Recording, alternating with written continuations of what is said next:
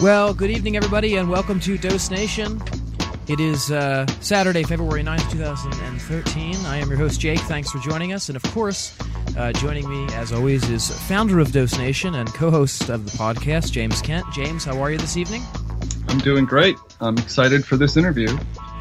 As am I. So why don't we go ahead and introduce tonight's guest, because this is going to be really exciting, I think.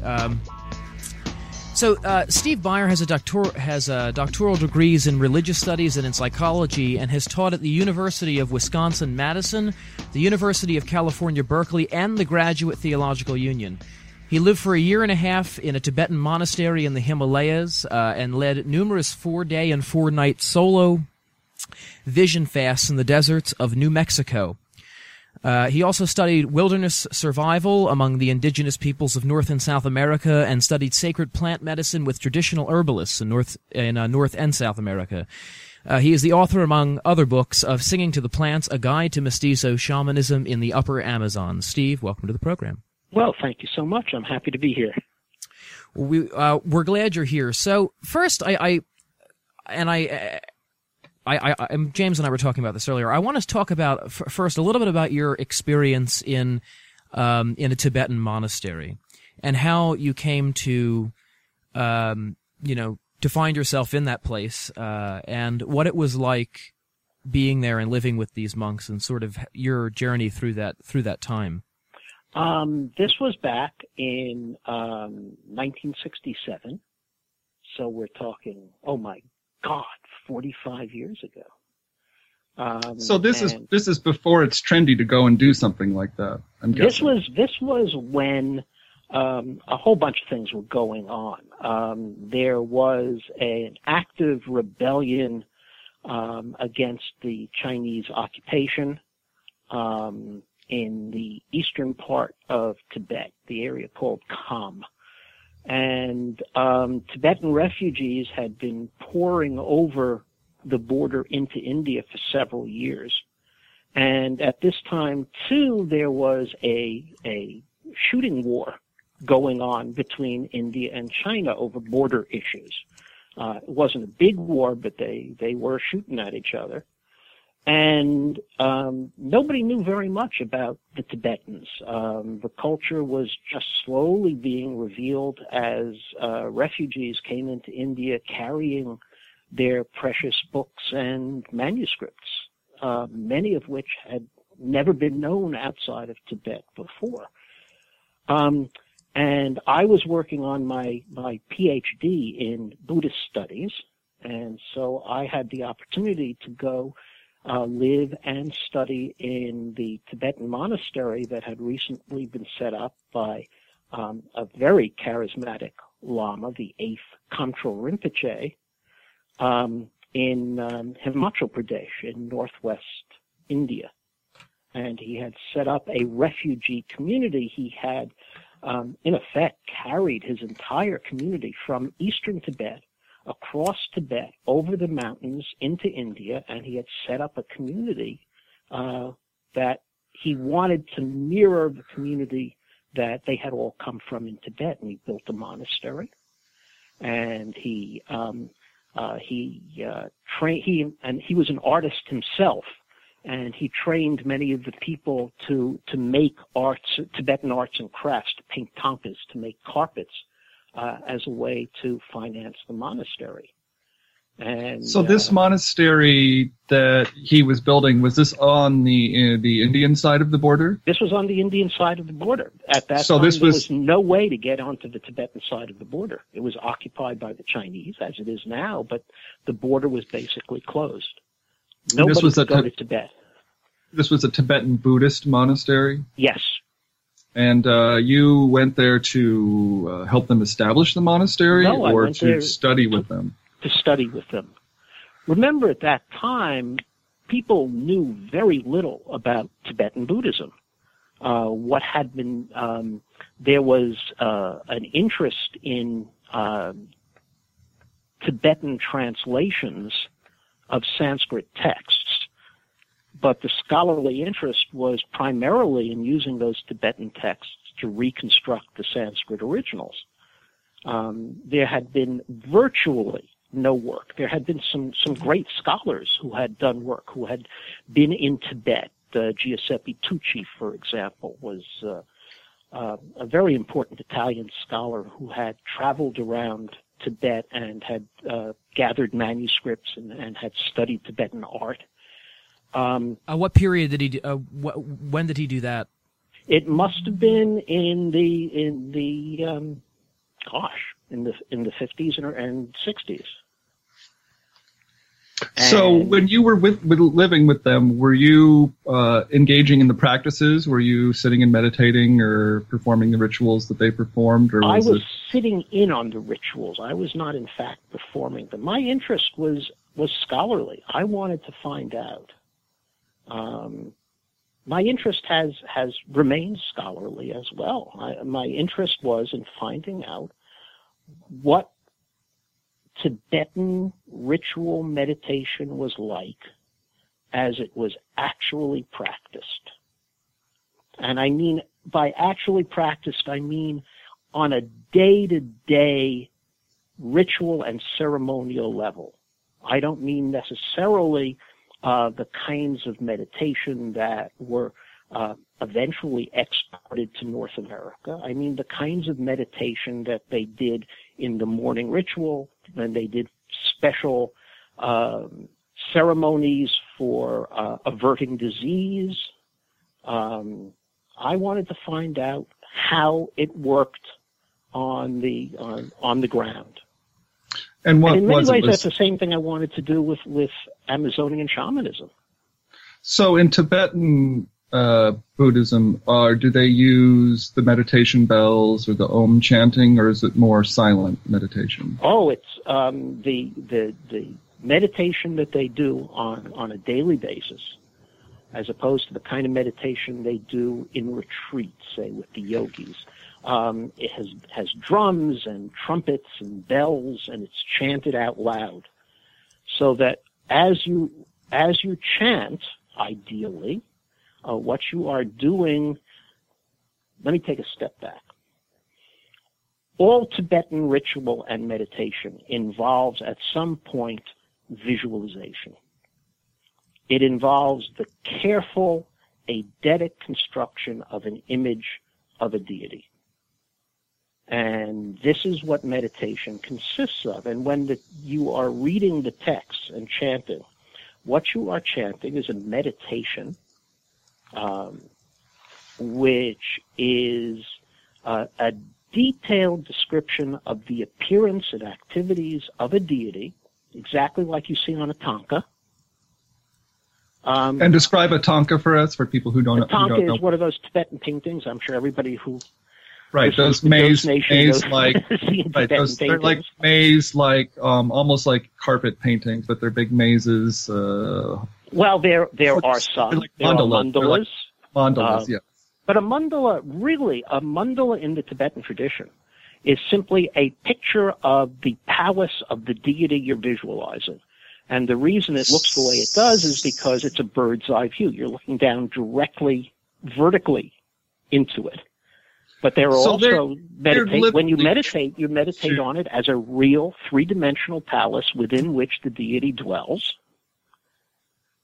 And the more detailed your visualization is, the more powerful your meditation. What is the deity that they're trying to summon? Does it depend on what they're trying to accomplish? It depends on what they're trying to do. For example, I was focusing on the deity Tara, who is used for long life, who is used to save you from danger. She's the green goddess, right? She comes in several different colors, but mostly green. Right. When she's the long life Tara, then she's white. When she is being used to bring you wealth or victory or domination, she's red. And then she's these come from you can trace these gods back to the Sanskrit, correct? You can trace them back to India, some of them. But what is fascinating about Tibetan Buddhism, and what occupied a lot of my attention when I was doing this work in this monastery is that it is where several different traditions come together. There is a very important indigenous Tibetan tradition, often called shamanic, although I'm sure you get into a big debate over that. But it is definitely a shamanic kind of tradition that goes way back before Buddhism came to Tibet. Doesn't it involve some aspects of Bonpo? Well, that is the Tibetan term for their indigenous religion. Ah, okay, yeah. And by the time scholars from the West first started seeing it in the 18th century, it had already been living alongside Tibetan Buddhism for 1,000 years. So clearly there had been a lot going back and forth between the Tibetan Buddhist tradition and the indigenous Tibetan tradition. And add to that mix, I guess, two more streams. One is Chinese, because Chinese culture has profoundly influenced Tibetan culture, as you would expect. And indeed, if you look at the earliest levels of Tibetan culture, there was a Tibetan Buddhist culture. There was a lot of interchange with China, and especially a lot of interchange with Chinese Chan Zen Buddhism. And there's a lot of people who think that Tibetan Dzogchen and Chinese Chan are very closely related, and I think that there's good reason to think that. And then you add in all of the cultural streams that pass through Central Asia on the Silk Road, Muslim, indigenous, Chinese, their own unique inner Asian Silk Road culture. Tibet was the crossroads of all of these cultures, and all of them turn up reflected in Tibetan Buddhism. Now you particularly were interested in this idea of visualizing the temple. I didn't know anything about it. But once you heard about it, showed up, you have to really. We're talking 1967. Mm-hmm. I don't think anybody really had a very clear idea about how Tibetans actually meditated back then.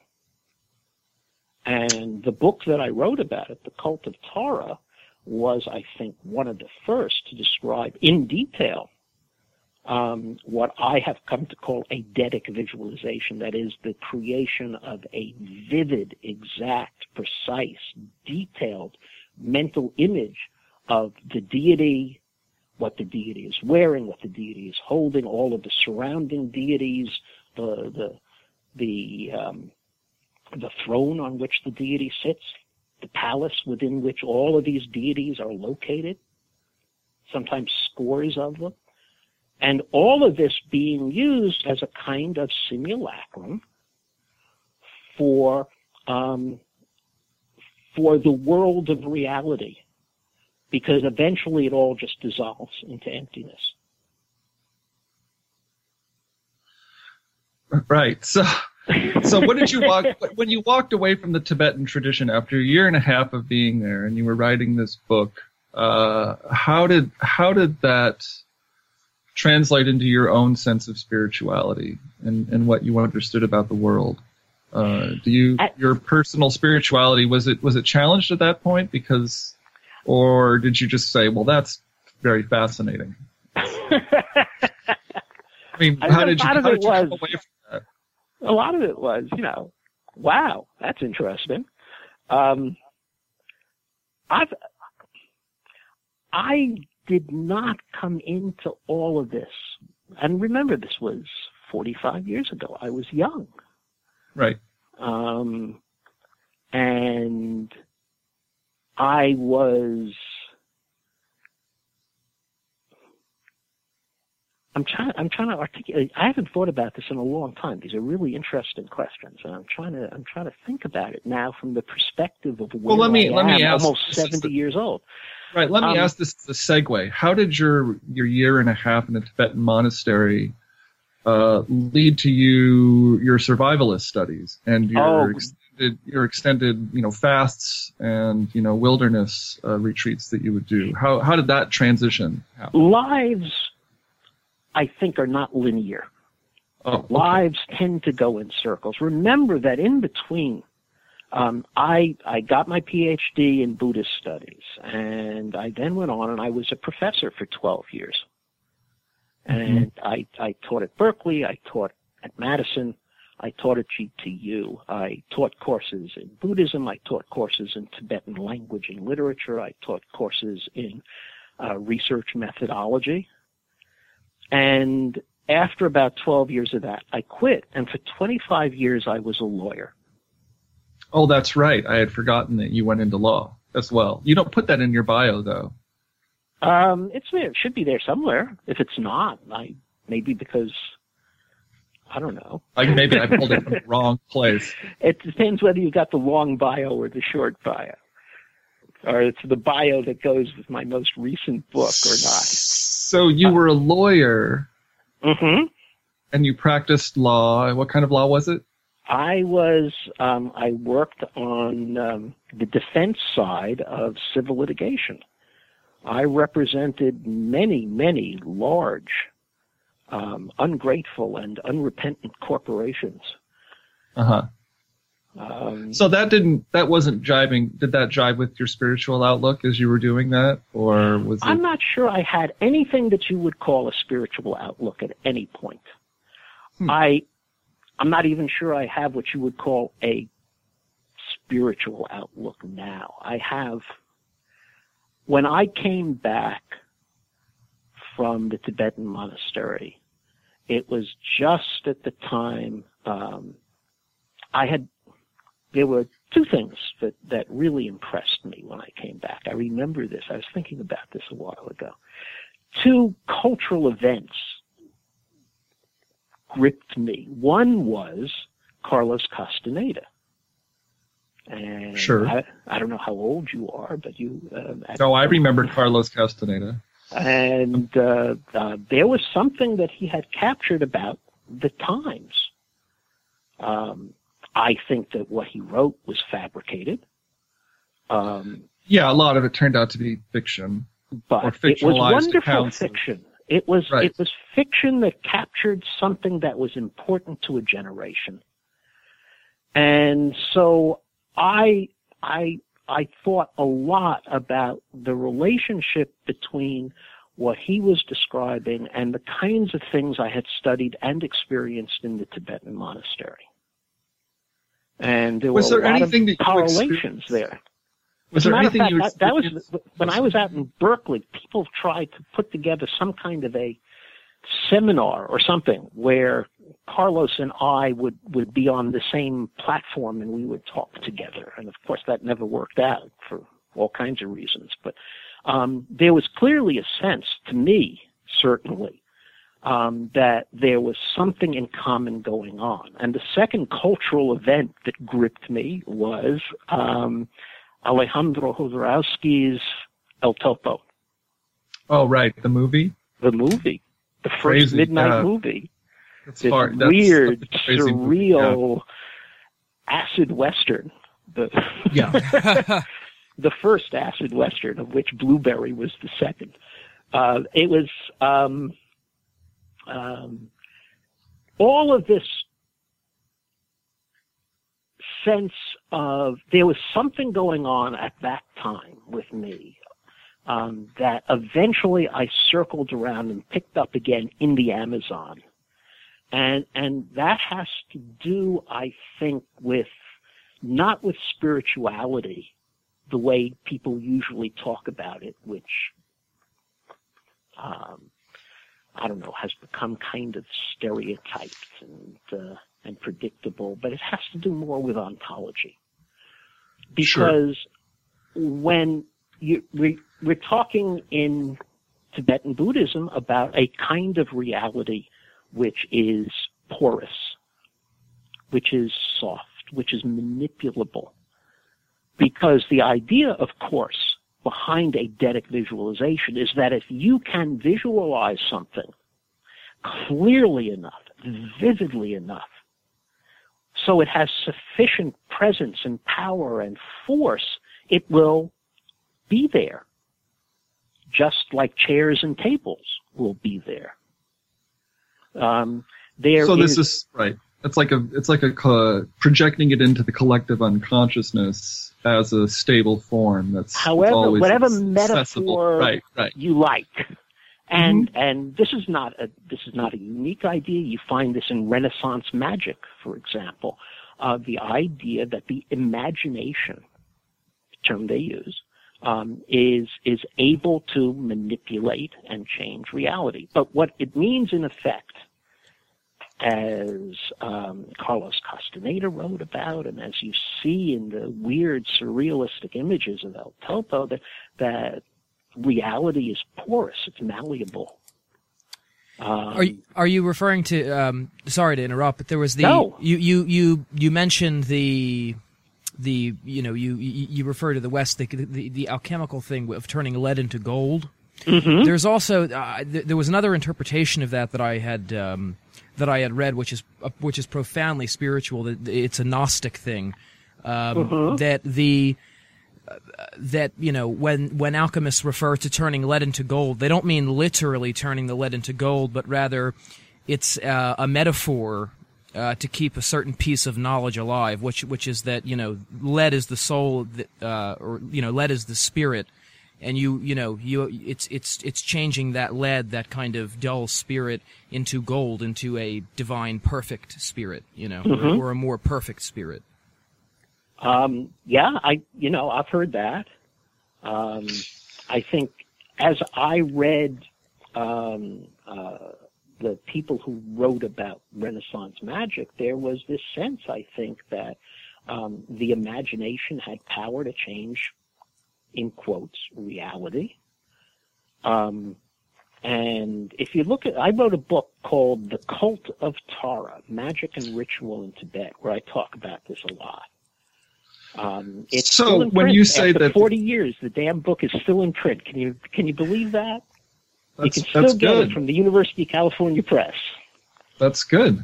When you say that the Renaissance magicians believed that that imagination could affect reality, that was a pretty radical and heretical notion at that time. They couldn't just come right out and say that. That's why a lot of alchemy is shrouded in these strange metaphors that need to be untangled to some extent. I think that makes a lot of sense. But yeah, like Jake and I always have this discussion that the greatest scientists of all time in the West, they all came out of religious schools. They were all monks, or they were all trained by monks, or they were all very religious at their core, even up to Einstein. Even Richard Feynman was religious, and these are people who, cast God out of science. When you came, how did you come out of being a lawyer and living in that sort of secular world, and then get back into these vision quest sort of experiences that have taken over this latter part of your life? When did that transition happen? Well, you don't know what's happening in your life while it's happening. You look back and say, "Wow, that seemed to have a direction, didn't it?" My interest in I had kept up some interest in Tibetan Buddhism while I was a lawyer. It was while I was a lawyer that, as a hobby, more or less, I wrote my grammar of classical Tibetan. I wrote the book, The Classical Tibetan Language, which is a comprehensive grammar of the classical Tibetan language. Mm-hmm. So it's not really spiritual, but it kept me in Tibetan culture. Right. And I got interested in wilderness survival primarily as a matter of machismo. Drop me in the desert naked with a knife and I will eat lizards and survive. So you felt you didn't have anything in your life that was meeting that machismo. You wanted to go out and you had something to prove, or you wanted to prove something to yourself. I can tell you a story. Sure, tell a quick story. Yes, please. It is the prerogative of the old to tell stories rather than answer questions. During this period, I wanted to go bow hunting for bear. Wow. And I would go to the archery range, and I had one of those, futuristic compound bows with the wheels and pulleys, and I would fire arrows at targets, and I was getting pretty good. And I wanted to go bow hunting for bear, and I was in discussion with various outfitters who would take you to where bear were. And I have 3 daughters, and at this time they were young, and they said to me, "Daddy, why do you want to go kill a bear?" Good question. And it was a good question, and I stopped and I said, "Well, to show that I can." And they looked at me and they said, "Daddy, that is a really bad reason to kill a bear." So I never did it. I stopped. Oh, okay. You didn't go full Ted Nugent. No, it was that was one of the 2 things my daughters talked me out of. The other was getting a Harley. Oh, well, yeah. Because by that time, my oldest daughter was a medical resident in surgery, and she used to moonlight in the emergency room. And I had announced that I was at the age where I was going to get myself a Harley, and she said to me, "Daddy, too many motorcycles." Do you know what we call motorcycle riders in the ER? Donors. So I didn't do that either. Okay, well, so anyway, it was machismo, and as I did this, as I studied the survival of indigenous people in North and South America, it became clear to me that there was, I guess, what we can call a spiritual component to the ways in which they could prosper, live well in an environment where I required training just to survive. And it became clearer and clearer to me that this involved notions of right relationship between members of the community, between members of the community and the animal and spirit and plant world that surrounded the community. And when I say animal and plant and spirit, that we're basically all talking about the same thing. Right. And so I started to try to figure out experientially what that was like. So I started participating in ayahuasca ceremonies in the jungle. I had previously done a lot of survival stuff in the jungle, and I had done things like work with the Rainforest Health Project, because by that time, as part of my wilderness stuff, I had been trained in wilderness first response medicine and wilderness trauma treatment, things like that. So I spent. Let me ask you a quick question. How much of your wilderness survival training and ayahuasca training, was there ever a transition between wilderness survival is me against the elements, and then it meshed into wilderness survival is more about living in harmony with the elements? I think that's kind of the message that I'm hearing. I think you're absolutely right. I think there was a transition, and I think I had some teachers who helped me make that transition and to understand that the way in which you survive in the wilderness is to work with the wilderness rather than to try to push your way through it and push it out of your way. Right. And by the time I was doing my own vision fasts and helping put other people up on the hill, helping other people do vision fasts, I think that had become very clear to me. And everything was sort of going on at once. At the same time, I was going down in the jungle and drinking ayahuasca. I was starting to participate in a few peyote ceremonies of the Native American Church. I was drinking wachuma in Andean Mesa rituals. And you managed to not go crazy during all of this time? No, it was wonderful. And, you know, I've been married to the same woman. I've been married to the same woman for 45 years. So you were grounded pretty And I had 3 kids who went to medical school and graduate school. I mean, I'm a regular guy. You don't know. I'm just and I wrote the ayahuasca stuff was just really important to me in so many ways.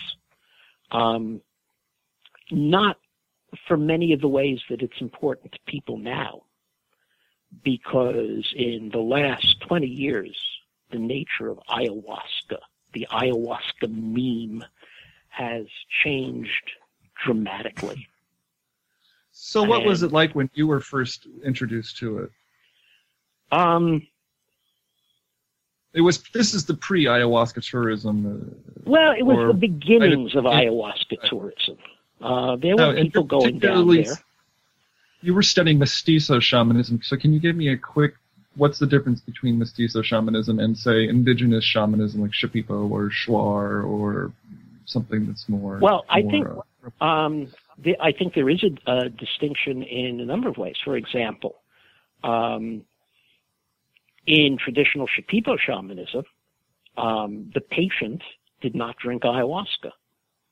Okay. The shaman drank ayahuasca because the shaman had to see where the darts were. Mm-hmm. And when you say darts, you're talking about magical darts that have been cast upon them. Right. I'm talking about pathogenic projectiles that throughout the entire upper Amazon are considered to be the single most important cause of disease and trouble. And right. So these are the mestizo call them virote, or yes, that's the old Spanish word for a crossbow bolt. Right. And so these magical darts. So I think you and I always kind of get into a discussion about these darts because it's what I'm most fascinated with. And when you actually go into the mythology of the Shipibo shaman, it's like one of the central things. I mean, like you said, they're diagnosing people by looking for dark darts in people's bodies. Right. That they can then suck out and then keep and then maybe transform and use against somebody else. There are a couple of things you can do when you suck out a dart. Remember that these are not inert objects in the sense that they are in some sense alive. Now, would you say that darts have volition? Mm-hmm. They like blood. And it requires tremendous self-control to keep your darts under control. And when you suck out a dart from somebody else, you can either add it to your own dart collection that you keep in the phlegm in your chest, or you can throw it back at the sorcerer who sent it, or you can try to put it someplace safe. You can cast it away, but there's always a possibility that somebody will walk along and step on it. Sure. Among the Yaga, the shaman will cast the dart toward the sun, but then it will fall to earth and fall down into the underground realm of the people without an anus. And that's a terrible place to wind up, by the way. And it causes sickness there. And in retaliation, they will throw up clods of earth where children eat them and get sick. So this is all among the Shipibo. There is the belief that you cannot cure one person without harming somebody else. So because it's this balance, you can't just pull out the dart and then make it disappear. It goes somewhere else. So let me ask you, and I want to pull this back to the previous discussion. Do these darts, well, I want to try to tie some pieces together. Would you say that these darts exist in the same ontological soft spot that these temples that the Tibetan monks create in their minds exist? Are these things made out of the same sort of material, this visualized imagination, this eidetic imagination, or it's something else entirely? When you speak to people, it is absolutely clear that these are material objects. You can spit them out in your hand. You can look at them. They wiggle around in your hand. So have you seen anyone produce darts? I have seen people spit them out on the ground. And they're actual darts? I didn't get close enough to see. You didn't want to see them because it was dark. Maybe you were high on ayahuasca at the time. It's not something you want to mess around with. And then, when we talk ontology here, let me do it this way. Okay. In European, North American, Western tradition, although we shouldn't use the word Western now, we should use the word Northern, right? Right. There is this sense that you can put everything in the universe into one of two buckets. And one of the buckets is labeled real, and one of the buckets is labeled unreal, imaginary. And whatever you find in the universe, you take a look at it, you put it in one of those two buckets. And the stuff that goes in the bucket that's called unreal or imaginary is unimportant, can be ignored, or can even be pathologized. In other words, people who are interested in that bucket have something wrong with them. Right. But what if there are three buckets? One of which is real, one of which is imaginary, and one of which is, imaginal, that has some thing in common with each of the two buckets. What if there aren't three buckets, but there are 20 buckets? What if there are no buckets at all? And what we have is a world that is miraculous and filled with magic and beauty. What if right now we are already living in the magical forest? Well, now that was a very interesting way to dodge the question about whether or not they're real. Well, I would challenge the use of the term real. Well, I understand. Give me your set of criteria for what is going to go in the real bucket, and then I can tell you whether these darts fit that criteria. It's and really in some ways they do. They are. You can see them. You can see them move in your hand. You can swallow them. They can make you sick, so they are effective. On the other hand, there are some things that they have in common with the bucket that is commonly labeled imaginary or unreal. You can throw them toward the sun. So here's my question is, can you take one of these darts, put it in a Ziploc bag, and take it back to your lab and examine it under a microscope? That's my definition of real. You could take it and put it in a Ziploc bag and take it back to your lab, but I don't know whether it would still be in the bag when you got there. So this is a question that we had with Hamilton Morris a few weeks ago, where he had this thing with this voodoo shaman where he had captured some material that was supposedly sacred and magical, and the next morning it was gone. It had just vanished. I'm not surprised. And I don't know how to explain this. This is the science. This is something that actively avoids the gaze of scientific scrutiny. So it's not just something that's real or unreal. It's slippery to a point where science doesn't even want to touch it.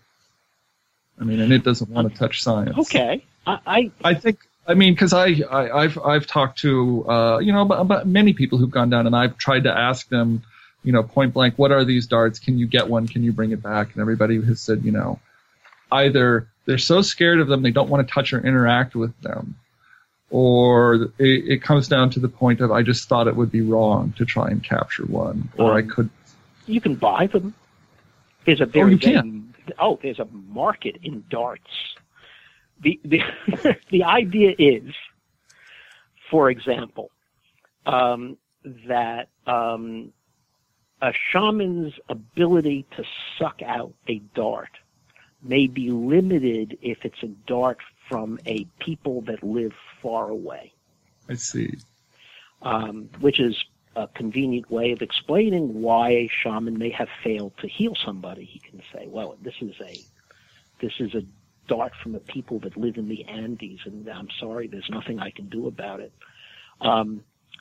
But what shamans want to do is to collect darts from as many different groups as they possibly can, and they will trade darts. They will buy darts and then put them in their chest to keep. All right, they so have let me armamentarium.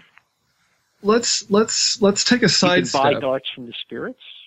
Let's take a sidestep here and contrast this whole dart ontology with the type of things that Western tourists or Northern tourists, gringo tourists, going to an Amazonian shaman, an ayahuasca shaman, is expecting. They're not expecting to find this dart mythology when they go down there. How has the ayahuasca shamanism trade changed, in the face of ayahuasca tourism? Well, I think the first thing we need to bear in mind is that despite the prominence it has to us, ayahuasca tourism actually is having very little effect on traditional shamanic practices in the upper Amazon by itself. I see. I think So traditional shamanic practices in the upper Amazon are under a great deal of cultural pressure, and unfortunately may well die out within a generation or two, but it's not because of gringos. Think of the number of shamans who have in fact created a practice of ministering to gringo tourists. I bet if you could come up with maybe 5 names of people who have become particularly well known. I call these guys gringistas. How many gringistas are there really? 5 who are particularly well known or recommended on the various discussion boards or on Facebook. Maybe 15 or 20 at the most. Right. Now, there are some who come in and try it out, and they make some money and then go home, or may try it out and for some reason don't appeal to gringo tourists, and so they move back to wherever they came from. But we're talking maybe 15 or 20 shamans in a few places, like especially Iquitos, and then secondarily places like Pucallpa and Puerto Maldonado. Whereas back in the vast jungle of the upper Amazon, there are hundreds, thousands of shamans who are practicing their traditional way of healing, who may have a single village that they serve, or who may have regional reputations, which means that they are well known in half a dozen or a dozen villages up and down the rivers in the interior. So let me ask you, how so when a gringo tourist comes down or a gringo student comes down to study shamanism, they're not looking to have black darts pulled out of their body. They're looking for something else. Right. They're looking for the kind of transformative epiphany that they have been taught to expect from the kinds of psychoactive materials they're used to. So, I think that they're looking for LSD.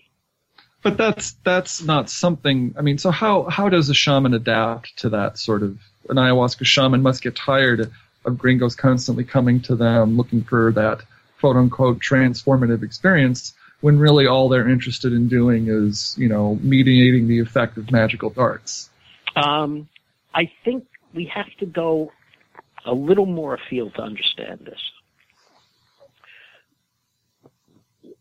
It's not just the darts, I think. It is the conception within which the darts are important, that all sickness, all trouble, all sorrow is essentially a failure of right relationship. These darts don't come from nowhere. They are sent by a person who is so resentful, who is so angry, who is so envious of the person that he will use magic or hire a sorcerer to inflict a dart on another person. There is a conception of sickness in the Upper Amazon, virtually universal, that all human suffering is due to the intentional act of another person whom the victim has offended in some way. So that every sickness is an indictment of somebody who has failed to maintain the standards of mutuality and generosity and what is encapsulated in the Spanish word confianza, and therefore has so angered somebody, has made somebody else so envious or resentful that this sickness is a result. So and this is so different from the Western idea of sickness that it's hard to translate, and certainly people who come down. Well, there was a certain point in Western history where people were very concerned with curses and witchcraft, and people cast spells upon each other's houses or curses upon each other's houses. That's right. Et cetera. So there was a period of time, not too long ago. Sorcery has an important social function. Sorcery is the way in which, or the threat of sorcery, is the way in which people enforce norms of generosity and mutuality in a community. It's like karma, almost. It's very much like karma. I think that's a good example. It's militarized karma. It is what one sociologist has called a weapon of the weak. One of the things that constrains oppression in a stratified society is the fear of sorcery. One of the things that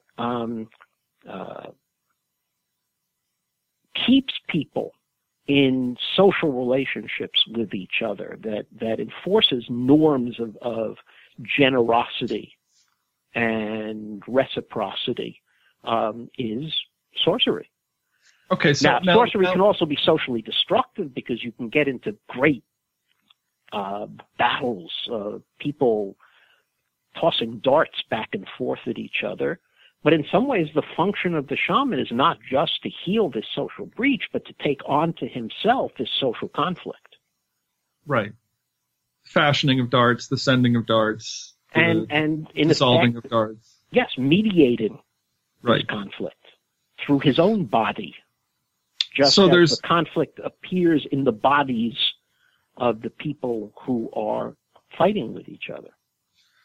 So I want to take another sideways jump here, because when we're talking about sorcery and this conception of these darts, I think a lot about religion and organized religion and the rituals that we come through in the West, and how this is another conversation that you and I have, how Catholicism has influenced a lot of ayahuasca cultures in South America, and how the Catholic archetypes of Mother Mary and Jesus Christ are invoked in shamanic ceremonies. Is that common mostly in mestizo or more urbanized ayahuasca youth, or has that made it all the way upriver? Are there upriver Shipibo shaman who have gotten that kind of folk Catholicism as well?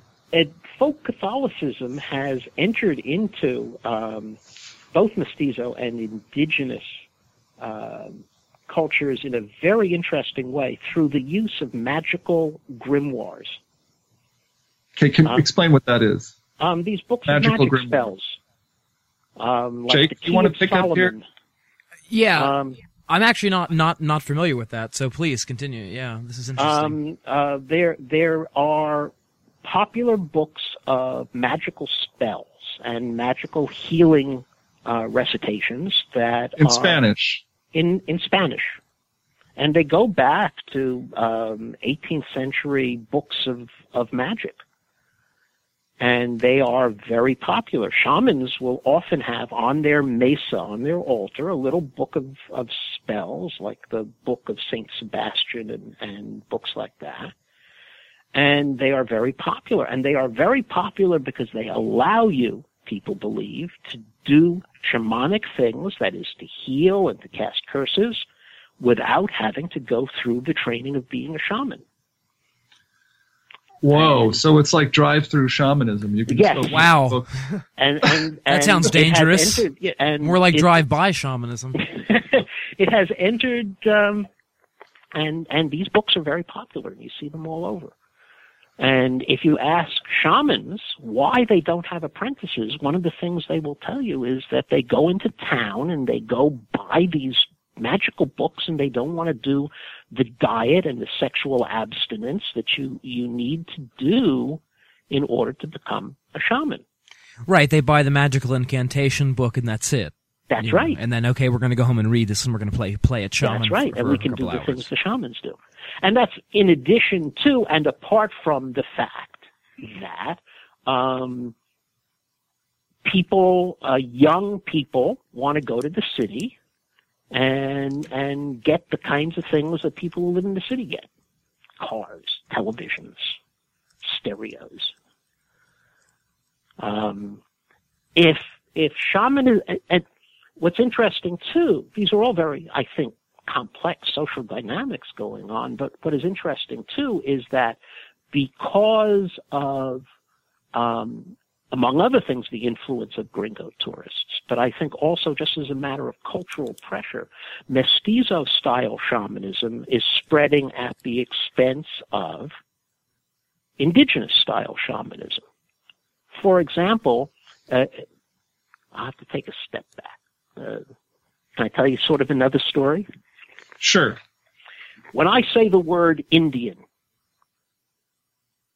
like, Native American, I am sure you get a picture in your mind.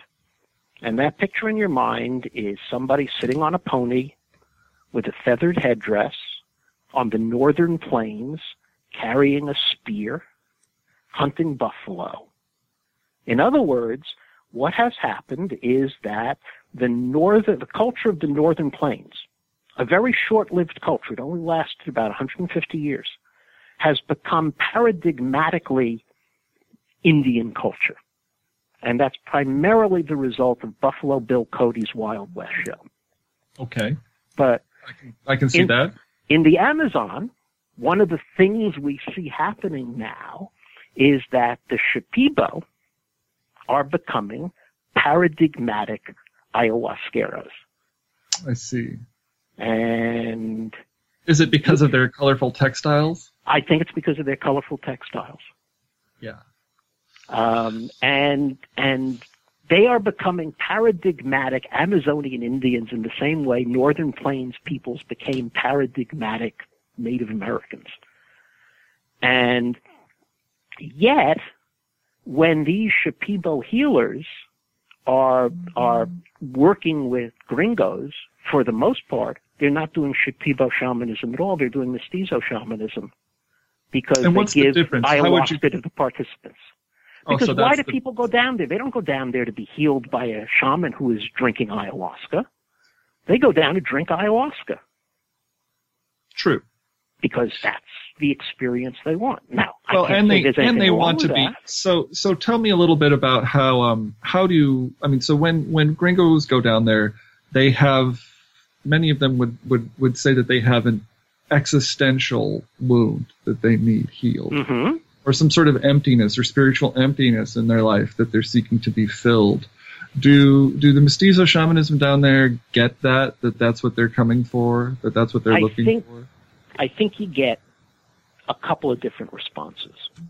And also, can you touch upon, I think this is something you mentioned to me, how many gringos go down there that shaman find have in some ways been abused or neglected in their life? All right, I'll remind me to come back to that.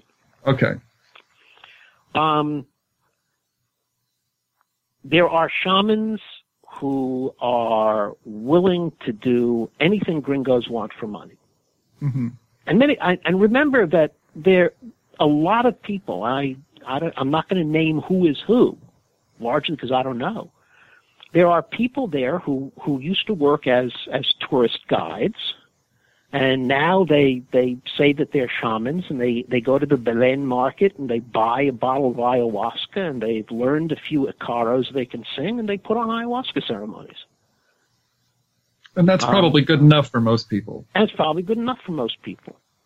There are shamans who are genuine shamans who really want to help people and who are actively trying to translate their own ideas of sickness and healing into the language that they think the gringos will understand. They are trying to translate it into gringo language.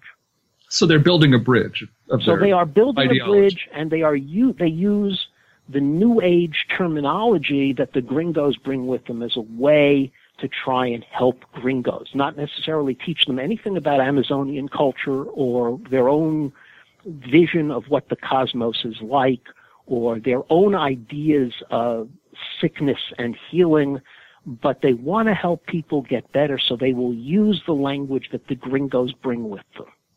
Right. Okay. And then in between these, there are people who may be more or less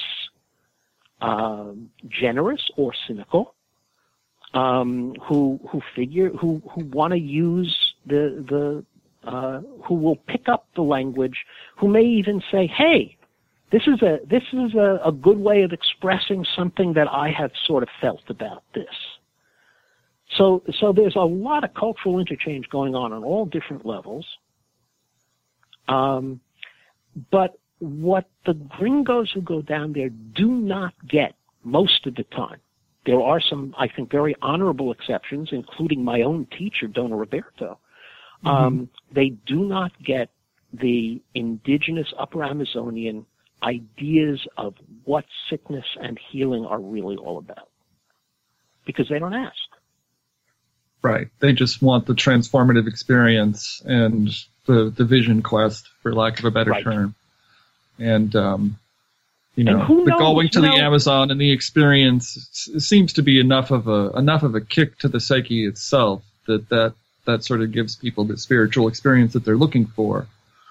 But what about this? It is my belief that the spirits meet people where they are, and certainly not where I think they ought to be.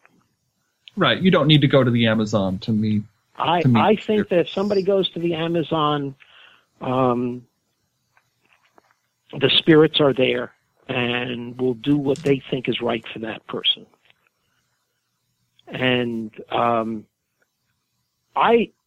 my motivation, my teacher's motivation, Don Roberto, when he was young, he went and drank ayahuasca with his uncle. He had no idea he wanted to be a shaman.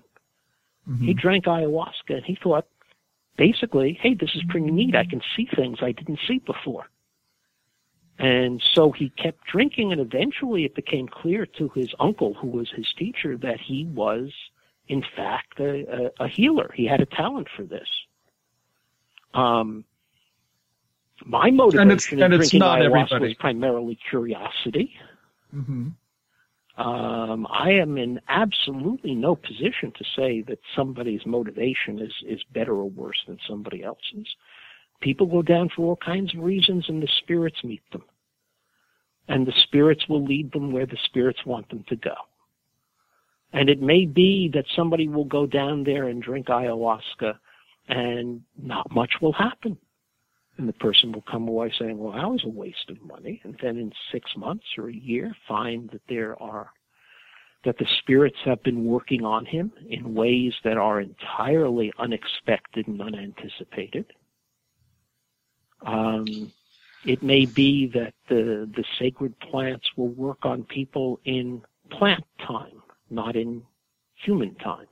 Right. And grow slowly rather than with a transformative epiphany that we are in such a hurry to have. So what about this? What about this? This notion of gringo tourists and abuse or childhood neglect. Well, it was growing up without a parent or growing up in a fractured family. It was something Don Roberto said to me that I thought was very interesting. He said, he works with a lot of gringos, and he was surprised at how many of them said that they were abused as children. He said, we Peruvians don't abuse our children. We love our children. So because we bring our cultural ideas of what causes sickness, and part of our cultural approach to sickness is this kind of Freudian view that we have repressed traumatic childhood experiences, and that this is what causes our problems now. This is a kind of Freudianism that has entered into the cultural mainstream of the West. The idea, and it involves all of these things with suppressed memories, with the idea that you can be abused as a child and then forget about it, and then in the course of therapy you have an epiphany, you have a transformational epiphany. You say, oh my God, yes, that's why I am the way I am. And this is very much in the mainstream of Western popular psychological thought, this idea that the reason you have problems is because you were somehow abused as a child, that you are suffering or suffered a trauma, right? A trauma, exactly. And that every person suffers these traumas. That's right, and that's why we're all messed up. And so I think he was responding to this cultural idea that was expressed by people saying when they drank ayahuasca, now I remember, how terrible my father was to me and he used to beat me, or how my mother never gave me love, or how my father was always busy working and never had time for me. And he just was responding to that. But what he was responding to, I think, interestingly, was not necessarily the fact that people had been abused, but to this cultural, ideological explanation of why we are the way we are, and the need for some kind of an epiphany to straighten it all out. Because if you think of popular movies that are based on popular Freudianism, it's always the repressed memory comes out and the person is healed. The person who limps remembers that he ran away during the course of the battle, and suddenly he's healed. He can walk again. Right, and because his cowardice has been faced head on. This is very much part of our culture, and it clashes head on with a very different concept of sickness and healing in the Upper Amazon, which is that sickness is due to a failure of right relationship. Well, it's almost a similar theme. I mean, a failure of right relationship could be a kind of abuse or neglect within the family that's lingered. The difference is, I think, that for gringos, you are the victim, whereas in the Upper Amazon, you are the perpetrator. You have failed to maintain right relationships, and that's why you're sick. That's a pretty interesting concept of sickness, I have to say. Yeah, and I think when it is fascinating to watch. As a matter of fact, if you go to Pinterest, you know Pinterest? Usually it's for interior decorating ideas and recipes, but I have a board on Pinterest on ayahuasca, where I have put a whole big selection of materials from all around the web on the remarkable penetration of the ayahuasca meme into Western culture. Oh, sure. Yeah, it's going crazy right now. And there's just lots of stuff, music, movies, newspaper articles, all about ayahuasca and all assimilating it into pre-existing ideas. And it's very different, I think, from the way it works in the Amazon. Now, that is not necessarily intended as a criticism. What it is intended as is an observation, and when I put on my anthropology hat, I can be fascinated by this kind of cultural interchange. But I am not persuaded that ayahuasca is going to change the world, as some people are. If there is a shamanic ontology, a place where these spirits exist and they perform what's more or less magic, mm-hmm.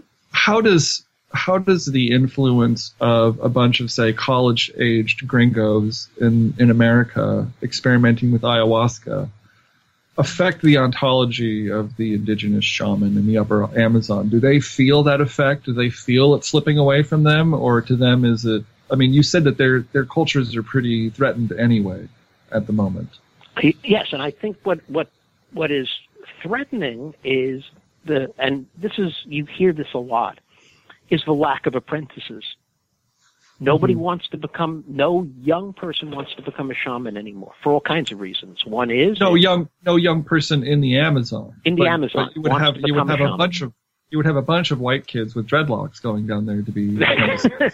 Some of whom do practice as shamans. Mm-hmm. So are they actually looking for apprentices from gringos now, or do they understand that that's happening, that there's this revival going on? I think, how many are there? 3 or 4 at the most? I can think of, there's Hamilton Souther, there's, there are 4 or 5 at the most, gringos? And again, there is a way that happens, and it's really interesting, again, as a matter of culture. Somebody goes down to the Amazon and drinks ayahuasca and has this experience or a series of experiences and may even have felt before going down there that he was called to be a shaman. But at some point this call occurs and he apprentices with his shaman, and then, being a Westerner, will set up a retreat center for his shaman and will become the shaman's manager / apprentice. Right. And set up a website and will start inviting other gringos down to work with his shaman. This reminds me of the Native American church that performed peyote rituals. I actually went to a few Native American church peyote rituals, and it was probably 3/4 or more white people.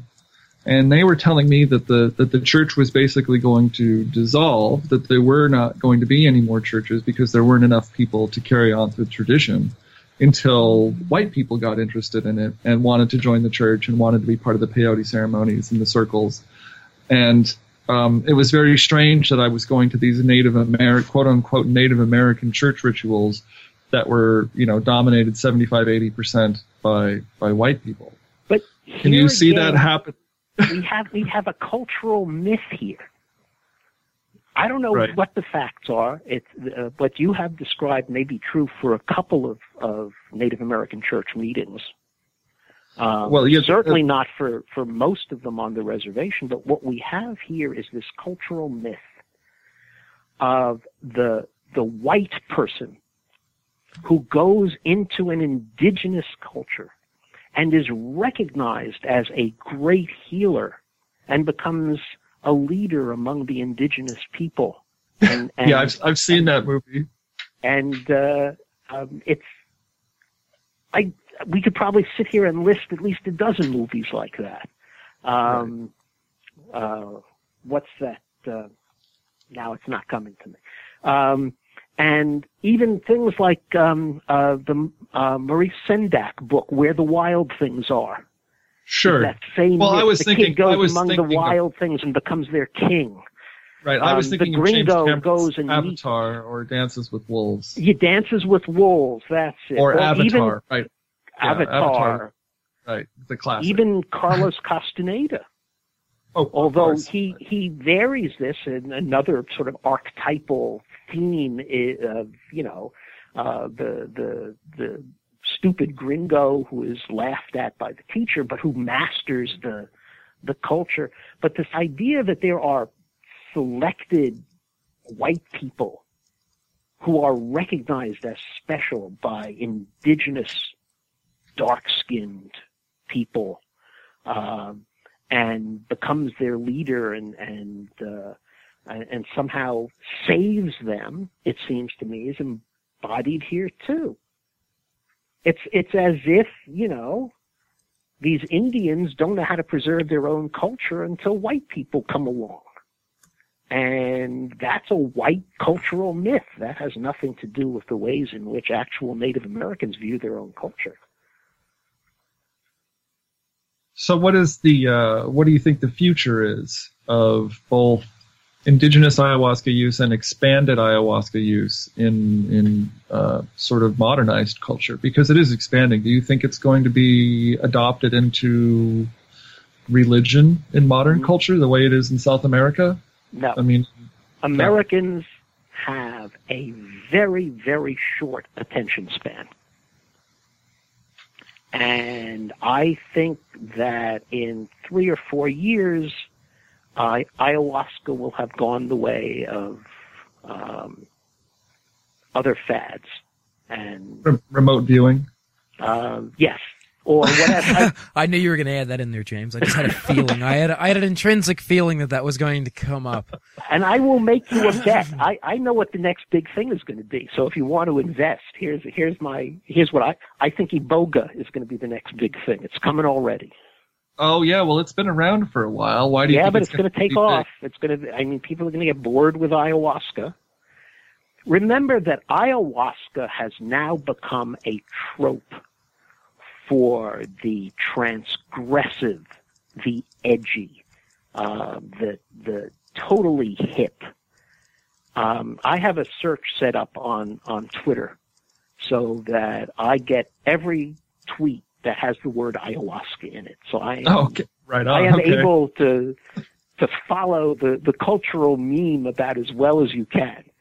And there is no doubt that ayahuasca has now, and there's lots of material on my Pinterest board on ayahuasca, where ayahuasca has become the trope for the transgressive, the edgy, the hip. And at some point, like a popular restaurant, too many people will know about it and it will no longer be hip and transgressive, and then people will move on to the next thing. That's how our culture works. Wow. So you have, besides your Pinterest page, you have singingtotheplants.com. I have my blog where you blog at. Yeah. You've got the Singing to the Plants Facebook page, yes. Which there's always good news. There's always well-informed news on that page. You also have a book that you're writing. It's the White-Haired Man. Is that it? Yes, I'm writing a novel that has absolutely nothing to do with ayahuasca.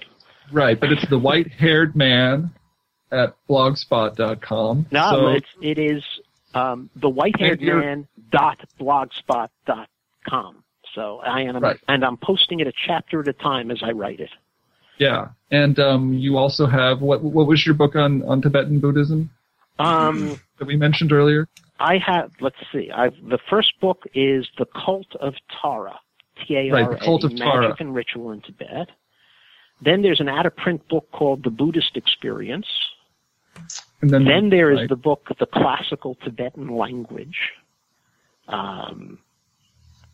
And there is now Singing to the Plants, A Guide to Mestizo Shamanism in the Upper Amazon. Available for $20 on Amazon. Everybody who's listening. Which is great, by the way. It's, you usually when you read books about ayahuasca in South America or the Amazon, it's an account of one person's spiritual journey or journey through a lot of different teachers. This book, Singing to the Plants, actually gives you very academic information about what the ritual is all about and how the shaman practices, and it's very informative, and I think probably one of the most comprehensive and informative books on the subject that I've read. So Well, thank Anybody you very who's much. interested in ayahuasca in any way, that's the first book that you should check out. Because And it's available to me, on Kindle if you have this Right. pressing need to read it immediately. Yeah, to me, it is the source book. It is where people should look first to get answers about ayahuasca, and Well, then thank you very read much. everything else. And then read everything else. Robert Tyndall is also very good, and Rock Razam's book is very good. They're all very good, but yours is just it's like it has all of the information in it. Well, thank you. Thank you very much. And yeah, people should take a look at my website, singingtotheplants.com, and join the discussion on the Facebook Singing to the Plants page. We have some really interesting debates there sometimes. And please check out my novel. Like I say, it has to do with sacred justice. Interesting. Rather than with ayahuasca. So I would be very happy for people to take a look at it. And then please, on my profile page on Facebook, post comments or send me messages. I would love some feedback. Great. Well, Steve, thank you so much for joining us. Unfortunately, we've come to the end of our program here. Excuse me. Sorry about that, everybody. Well, it's always a great pleasure, and we've touched on many things, and I appreciate your question. I had a wonderful time, and I want to do it again. Absolutely. Yeah, we will do it again. Absolutely. There's plenty of material to talk about. That we didn't get to. So, well, ladies we'll and do it again. Well, ladies and gentlemen, thank you for listening to Dose Nation. I'm your host, Jake, and of course, James Kent, founder and co-host of Dose Nation, is with me as always. James, pleasure speaking with you again as always. And Steve, thank you again for coming on the program. You're very welcome. I had It's a been great very time. interesting. So just stay with us until after we end the program. Remember to catch us next week at 5 p.m. Eastern Time. We are live here Saturdays at 5 p.m. Eastern Time. Make sure you check that out, our Facebook, facebook.com/Dose Nation. And I think the Twitter is the same thing, twitter.com/Dose Nation. Is that right, James? Yes, it is. Okay. Or dosenation.com. Yes. It'll take you everywhere. Yes, and you can find that's where this episode will be uploaded, and that's where Correct. you can find all of our other uploaded podcasts. So make sure you check that out. Well, thanks for joining us. Have a good night, and we'll see you all next week. And James, if I have it correct, who is our guest next week? Just so we can announce it. I think we're going to have Ramez Nam. Yes. Who is a noted author, writer, transhumanist. We're going to be talking about brain-computer interfaces and science fiction turning into reality in our near future. All right. Well, great stuff. Make sure you tune in next Saturday at 5 p.m. Thanks, everybody, and have a fantastic evening.